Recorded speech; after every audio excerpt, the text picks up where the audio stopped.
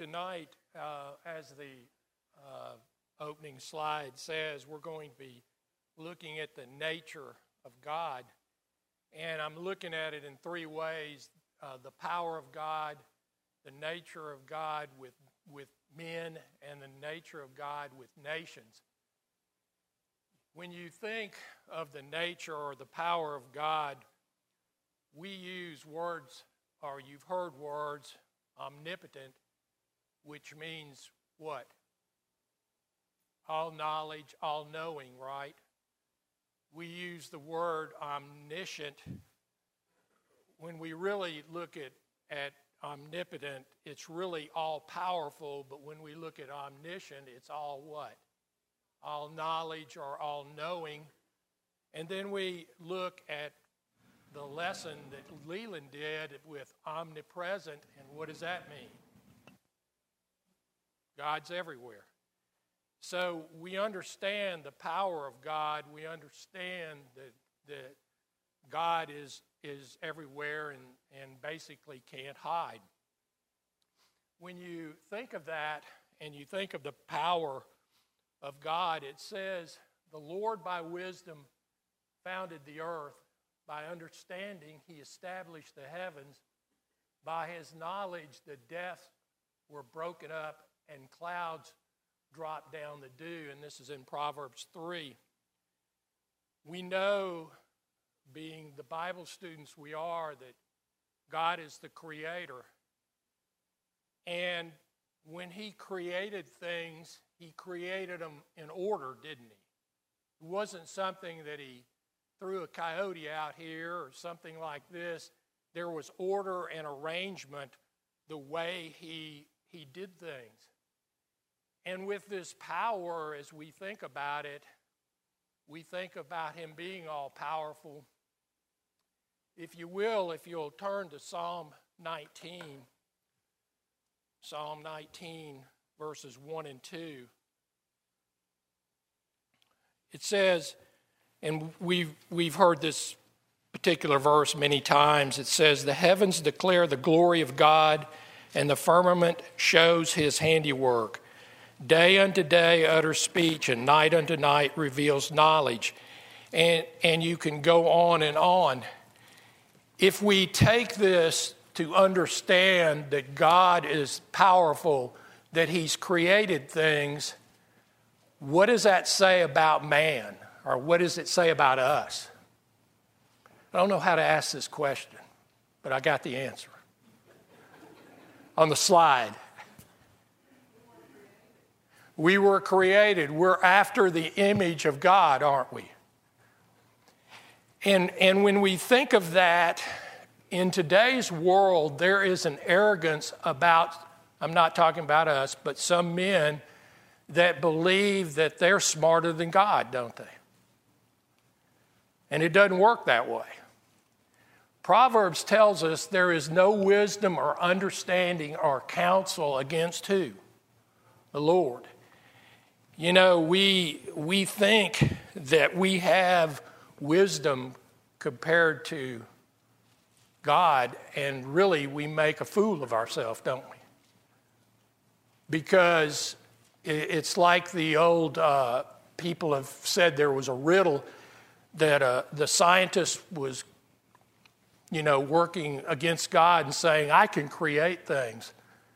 And he said, "Well, okay." And he said, "Let me get the dirt." He said, "No, I created the dirt. You make your own dirt." It all came from God. And this arrogance of man, you can't even compare it to God's wisdom. Any comments? When you think of the power of God, this goes back to Leland's lesson where he said, basically, God knows what we're doing. And it says, "The eyes of the Lord are in every place, keeping watch on the evil and the good."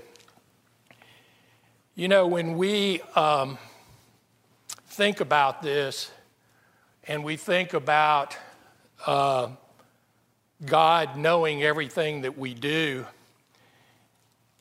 and the factor that he not only sees the good part, but the evil part. When you look at Hebrews chapter 4 and verse 13, it says, and there is no creature hidden from his sight. This is New King James Version. But all things are naked and open to the eyes of him to whom we must give an account. I don't know if you've read that verse recently. It doesn't say, and there is no man, or there is no woman. What does it say? There's no creature. What does that include?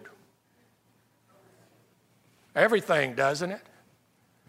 That here is the factor that God put things in order, not only with the animal, but us as people, and everything in order is open to him. And I think sometimes we don't understand, or we don't look at ourselves and understand that man's life is an open book to God, isn't it? All he has to do is turn the page and he can find out anything, can he? Whether it's now or back. So this power is not something that, well, you come to church and we're feeling good. It's something that's omnipresent, isn't it? It's something that's around us all the time. When you think about that, this comes back to the Lord has made all things for himself, yes, even the wicked for the day of doom. When you look at this particular passage in Proverbs 16 and verse 4, it says basically that there's good and there's bad, and that he understands the purpose, or that everything that God has made has been for a purpose, hasn't it? And when I've looked at this, it even tells us that even the unpleasant things God is aware of, isn't he? And if he's aware of that and he understands that the unpleasant things, that he's going to take care of it, then we need to be a little bit aware of that power, don't we? When you go to Ecclesiastes, you're well familiar with this passage that says, to everything there is a season, a time for every purpose under heaven. If you'll turn to Ecclesiastes chapter 3, we'll read just a few verses there. Ecclesiastes chapter 3.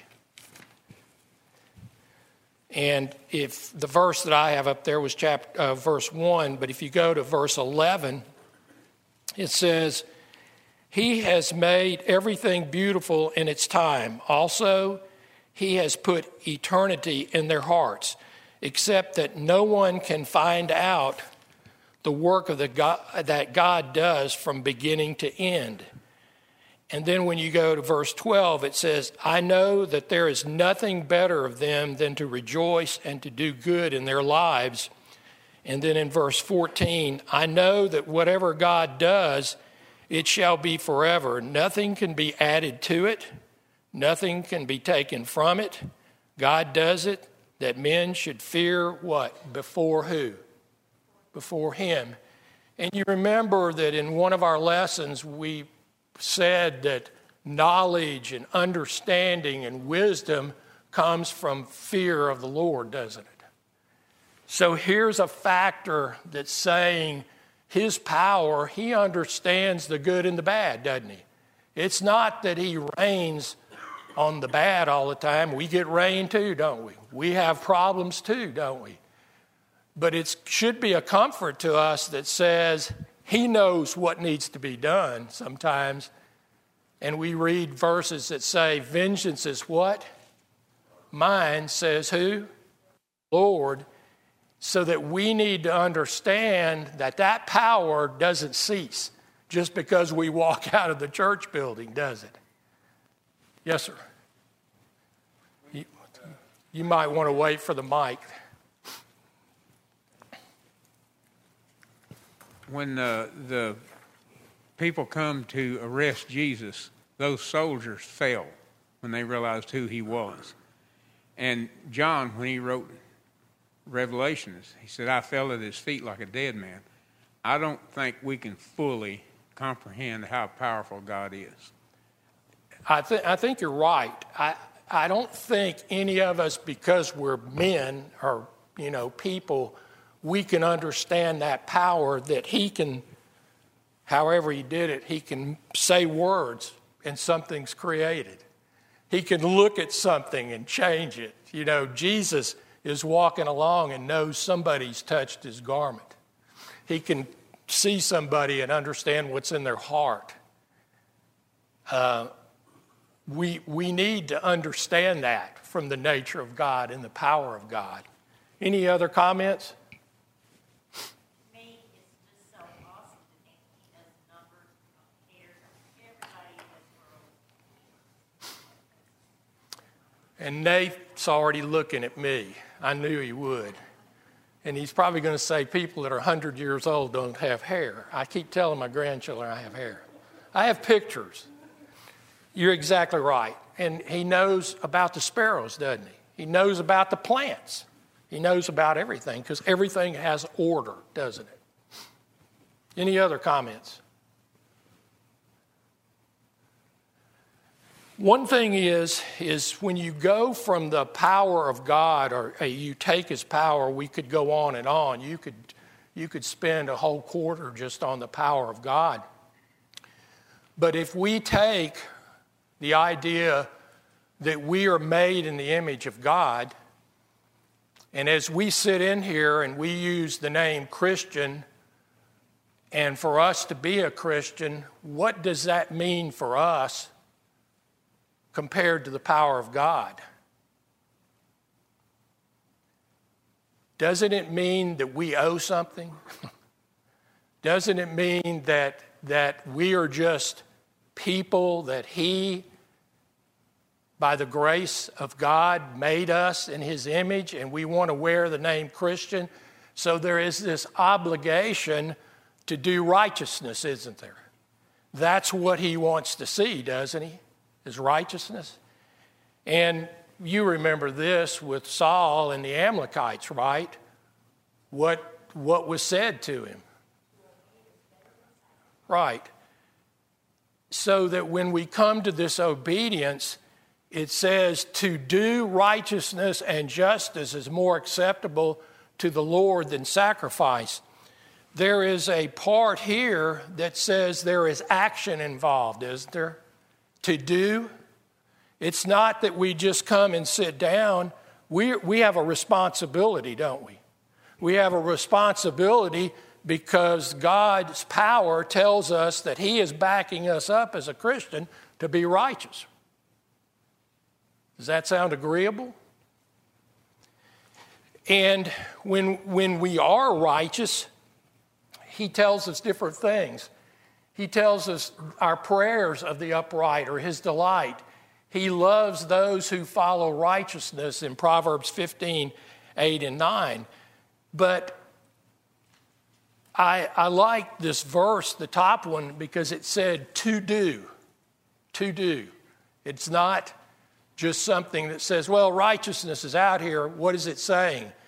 In order for us to be in that relationship, we got to do something, don't we? I'm not saying through works. I'm saying through obedience and righteousness. Any comments on this so far? One other reference. Go ahead. I think to understand also with doing that righteousness and justice, it's not like if we do it, we're getting some great extra prize. We're reminded that, the servant, when he does what he's supposed to do, should he receive praise for it? And, we're doing what we should be doing, and we shouldn't be expecting an extra pat on the back, so to speak, for doing it. We're doing what we do what we should do because of what he's done for us. Because of his power and what he's done for us. Yes. Very good point. That's an important point for us to understand, that when we come in this building, we basically have an audience of one, don't we? And that's God, isn't it? We're here to worship him in spirit and truth, and we're here to worship him because that's what he made us for, didn't he? So what I'm trying to say in so many words, here we have the power of God that has made us. With this power comes responsibility to us, doesn't it? And that responsibility is to do righteousness. And it's not something that we're going to get brownie points. That's our duty, isn't it? When you see some of the statues, it wasn't that people just did what they were supposed to. They went beyond their duty. But here, our duty is what he says for us to do. His commands, aren't they? If you'll turn to Psalm 106 and verse 3, Psalm 106 and verse 3.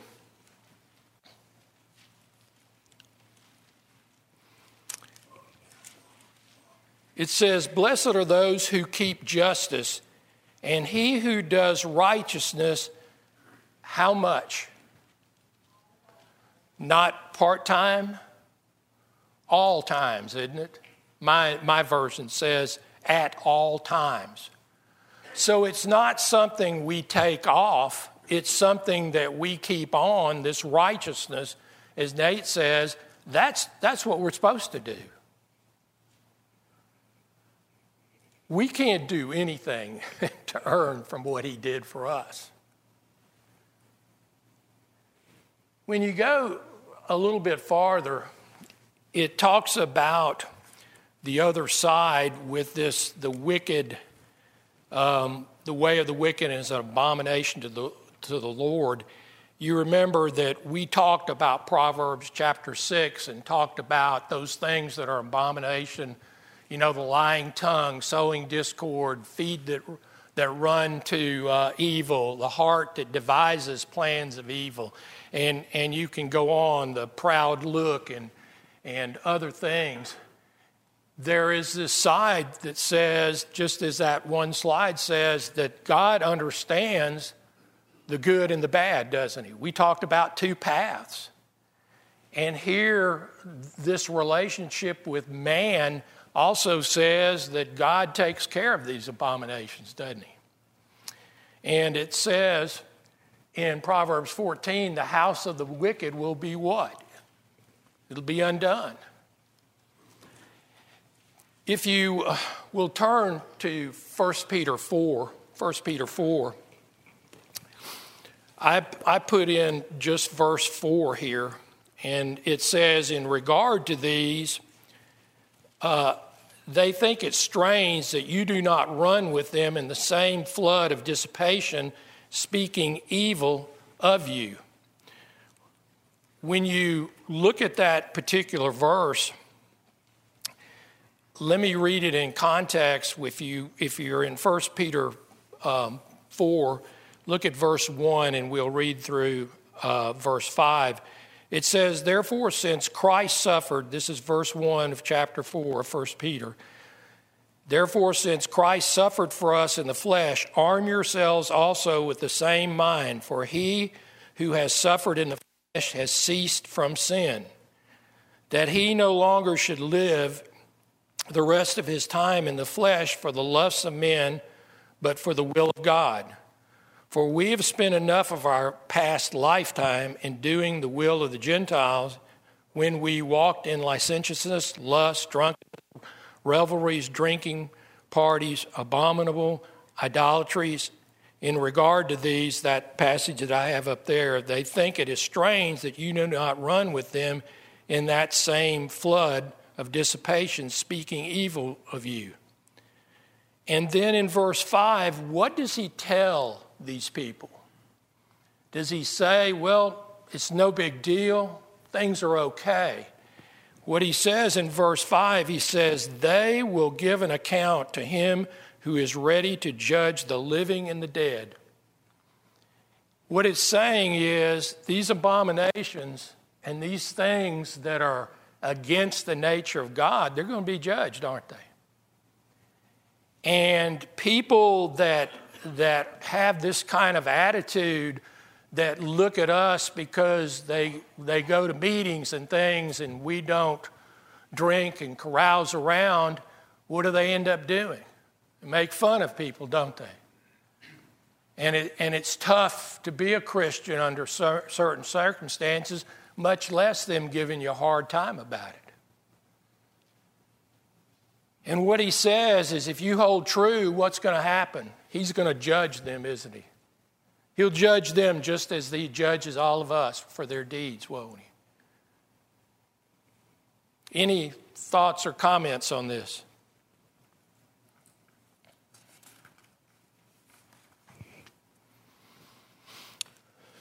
Well, there's another part of this. In Proverbs 24 and verse 12, it says, if you say, surely we did not know this, does not he who weighs the hearts consider this? He who keeps your soul, does he not know it? And will he not render to each man according to his deeds? So when I read this and you think about this, well, not knowing might not be the excuse, will it? You're still going to be judged, aren't you? And the problem that a lot of these people don't understand that do all the things that are abomination to the Lord is there's going to be a judgment day, isn't there? And when that judgment day happens, it's not going to be me that's being judged next to them, or you, or their parents. Who's going to be there? Just them, right? When you look at some other verses, which we're aware of these verses, if you look at Psalm 62 and verse 12, this is also in Romans 2 and verse 6. Psalm 62 and verse 12.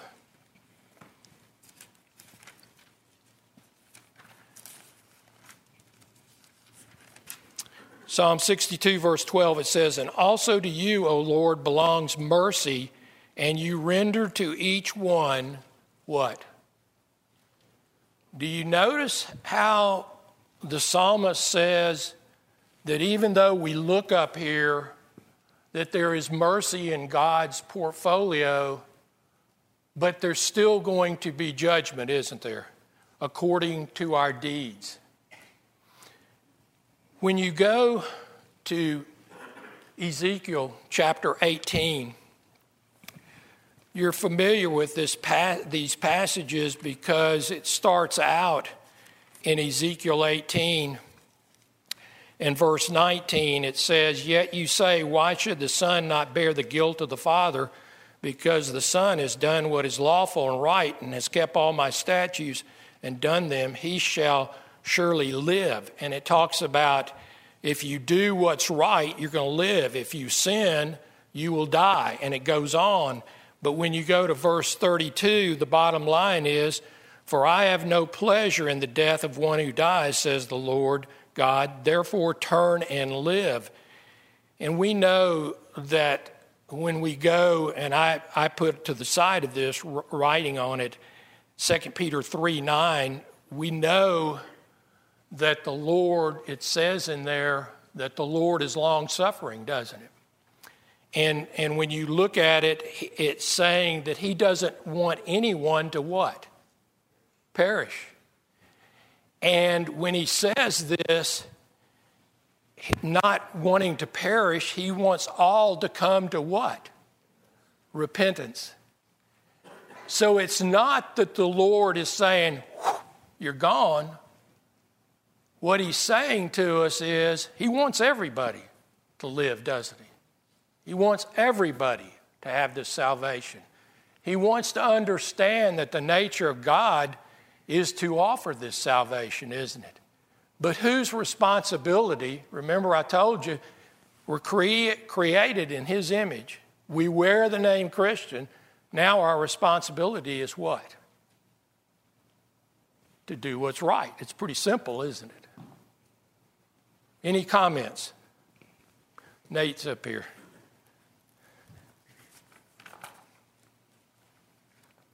I think in reference back to Psalm 62, verse 12, at the end where it says, "You render to each one according to his work." I think, too, to understand that in aspects of obedience. There's many out there that speak against, salvation by works or whatever, but fail to realize that our obedience is our work. I mean, that's what we're obligated to do, and that, him rendering judgment on those who are obedient and those who are disobedient, going back to Matthew 25, the parable of the talents and things Absolutely. of that nature, to understand that, but then also to thinking about, okay, every thought, every word that we speak and all that we're going to give account for. Does that mean that we're all just doomed? No, that's where the blood of Christ washes those away. 1 John 1:9 talks about if we repent and we ask for forgiveness, of those natures, we're not going to be held accountable for those, according to what Scripture says. They're washed away. And cleaned in Christ through the initial stages of baptism, and then also through prayer and repentance.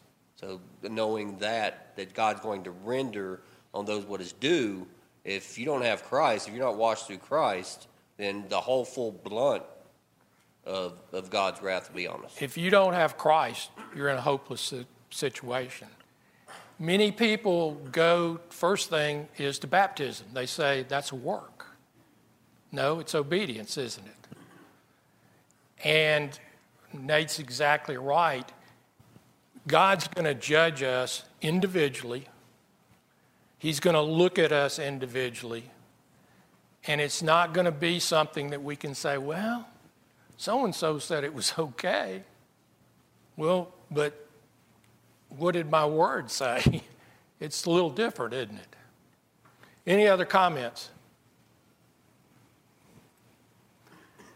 When you come a little farther with the relationship of God to men, there's a part here that God, when we read this, basically, I put in my notes that he preserves the needy and the faithful. It says, do not remove the ancient landmark, nor enter into the fields of the fatherless, for the Redeemer is mighty. He will plead their case against you. And what they're looking at here is there would be people that would come on people's land and they would try to move the markers. Why would they do that? They get more land, right? And it's saying here, basically, that they will be taken care of. And when you look at the word redeemer, it says to redeem, act as a kinsman redeemer, avenge, revenge, ransom, do the part of a kinsman. Who do we call our redeemer? Christ. How did he redeem us? You said it, through his blood, didn't it?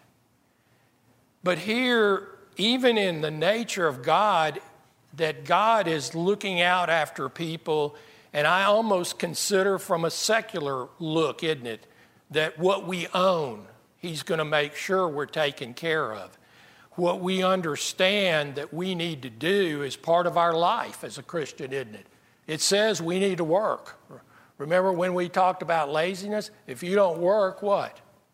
You don't eat. So there's this issue that he is preserving the needy and the faithful. Well, when we go a little farther, what about when we look at the overall with nations and things?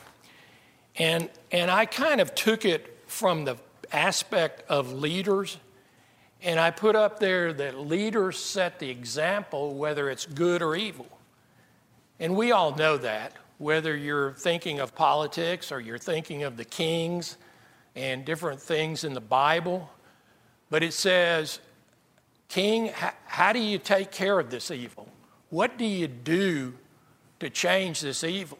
Proverbs says, take away the wicked from before the king, and his throne will be what? Established in righteousness. Well, it makes sense. You take the bad guys away, and what do you got? You got left the good people, don't you? When we think of this, and what the king will do. I put several passages up here that he judges with truth. If you'll go back to Proverbs and look at Proverbs 29 and verse 14. 29 and verse 14, it says, "The king who judges the poor with truth, his throne will be established forever." So it's not only looking at the high ranking, but it's the poor here, or basically he's judging in truth.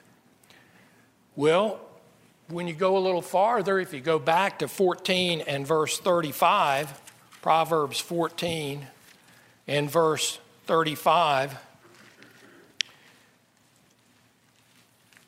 which we would understand this from previous lessons, it says, "The king's favor is toward a wise servant, but his wrath is against him who causes shame."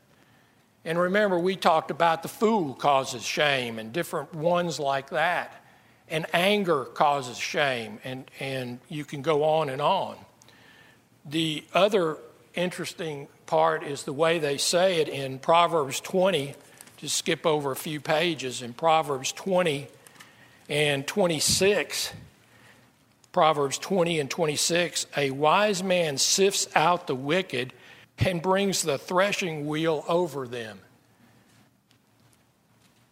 When we look at this, we're saying that the king uses wisdom, uses understanding, uses prudence, right? And with this, he takes care of a lot of these issues, doesn't he? The last one that I put up is mercy, truth, and loving kindness. If you're still open, if you'll go to chapter 20 and verse 28. Chapter 20 and verse 28, it says, "Mercy and truth preserve the king, and by loving kindness he upholds his throne." So there's a part here that says we've got to understand from leadership that there has to be mercy. There has to be truth taken care of and the bad taken out. And when we look at that and we understand that who puts these people in that position? God does, doesn't he? Not you and I, really. Who is it? Doesn't it say in Daniel, God controls the affairs of man? And they are ordained by God as leaders. So we've got to understand they're not all going to do this, are they? And it's hard to go by what they say, but they're a leader who has been put in by who? God. And we need to understand that. Any comments? Well, I want to give you an example. If you'll go to Proverbs 31, very last chapter, we're not going to, ladies, we're not going to go about the virtuous wife again or woman on the end of it. We gave you a whole lesson. But if you look at Proverbs 31 and the very first verse, we see that there's the wisdom. We talked about the riddles of Agur, and now we see Lemuel. Who gave him this wisdom or these wisdom points? Guess who? Of course, it goes back to that worthy woman, doesn't it? If you look at the second verse, it's more important than what we realize. It says, what, my son, and then what, son of my womb, and what, son of my vows. So when she says, what, my son, is she talking about a cousin? Is she talking about a friend that came over? No, she's talking about her own son, isn't she, first of all?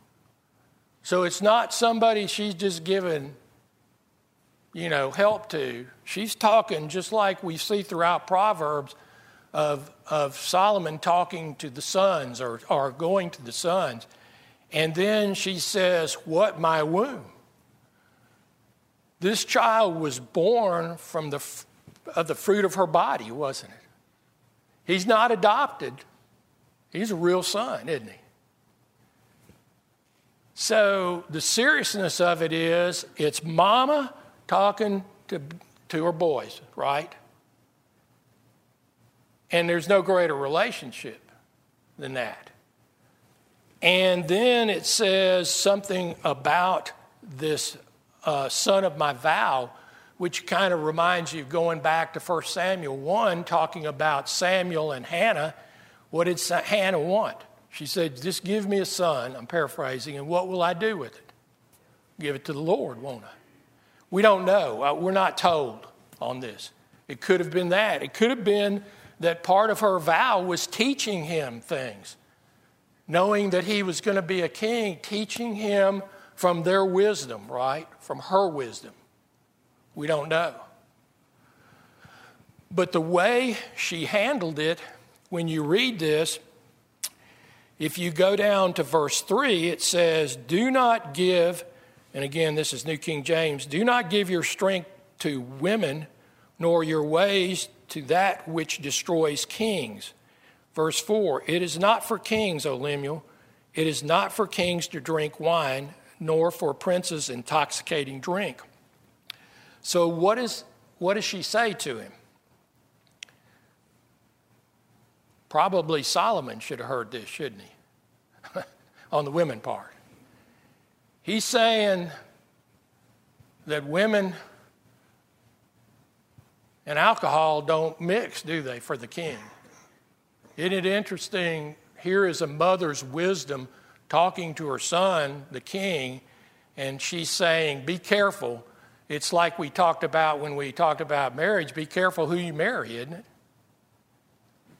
And be careful with the alcohol, because when you go down farther, what it says basically, when you go farther, it says in verse 5, lest they drink and forget the law and pervert the justice of all the afflicted.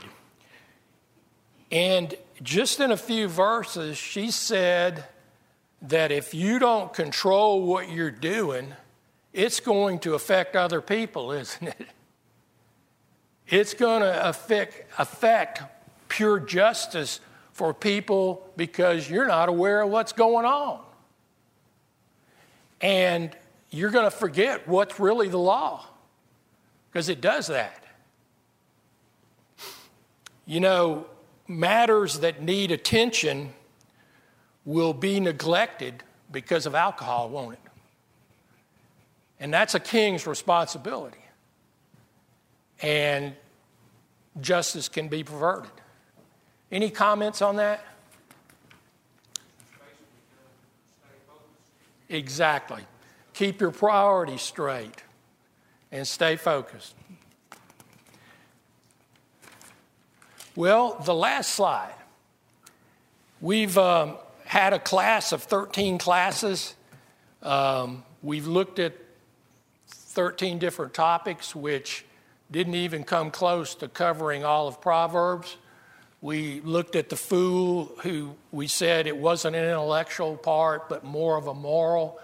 Anger, Brother David did for me, understanding that anger can cause problems and soft words can change that. We talked about fear of the Lord as basically the theme, and actually saying that fear of the Lord was wisdom and knowledge and understanding. We went a little farther and talked about listening, understanding that with us and our listening that wisdom calls and we have to answer it.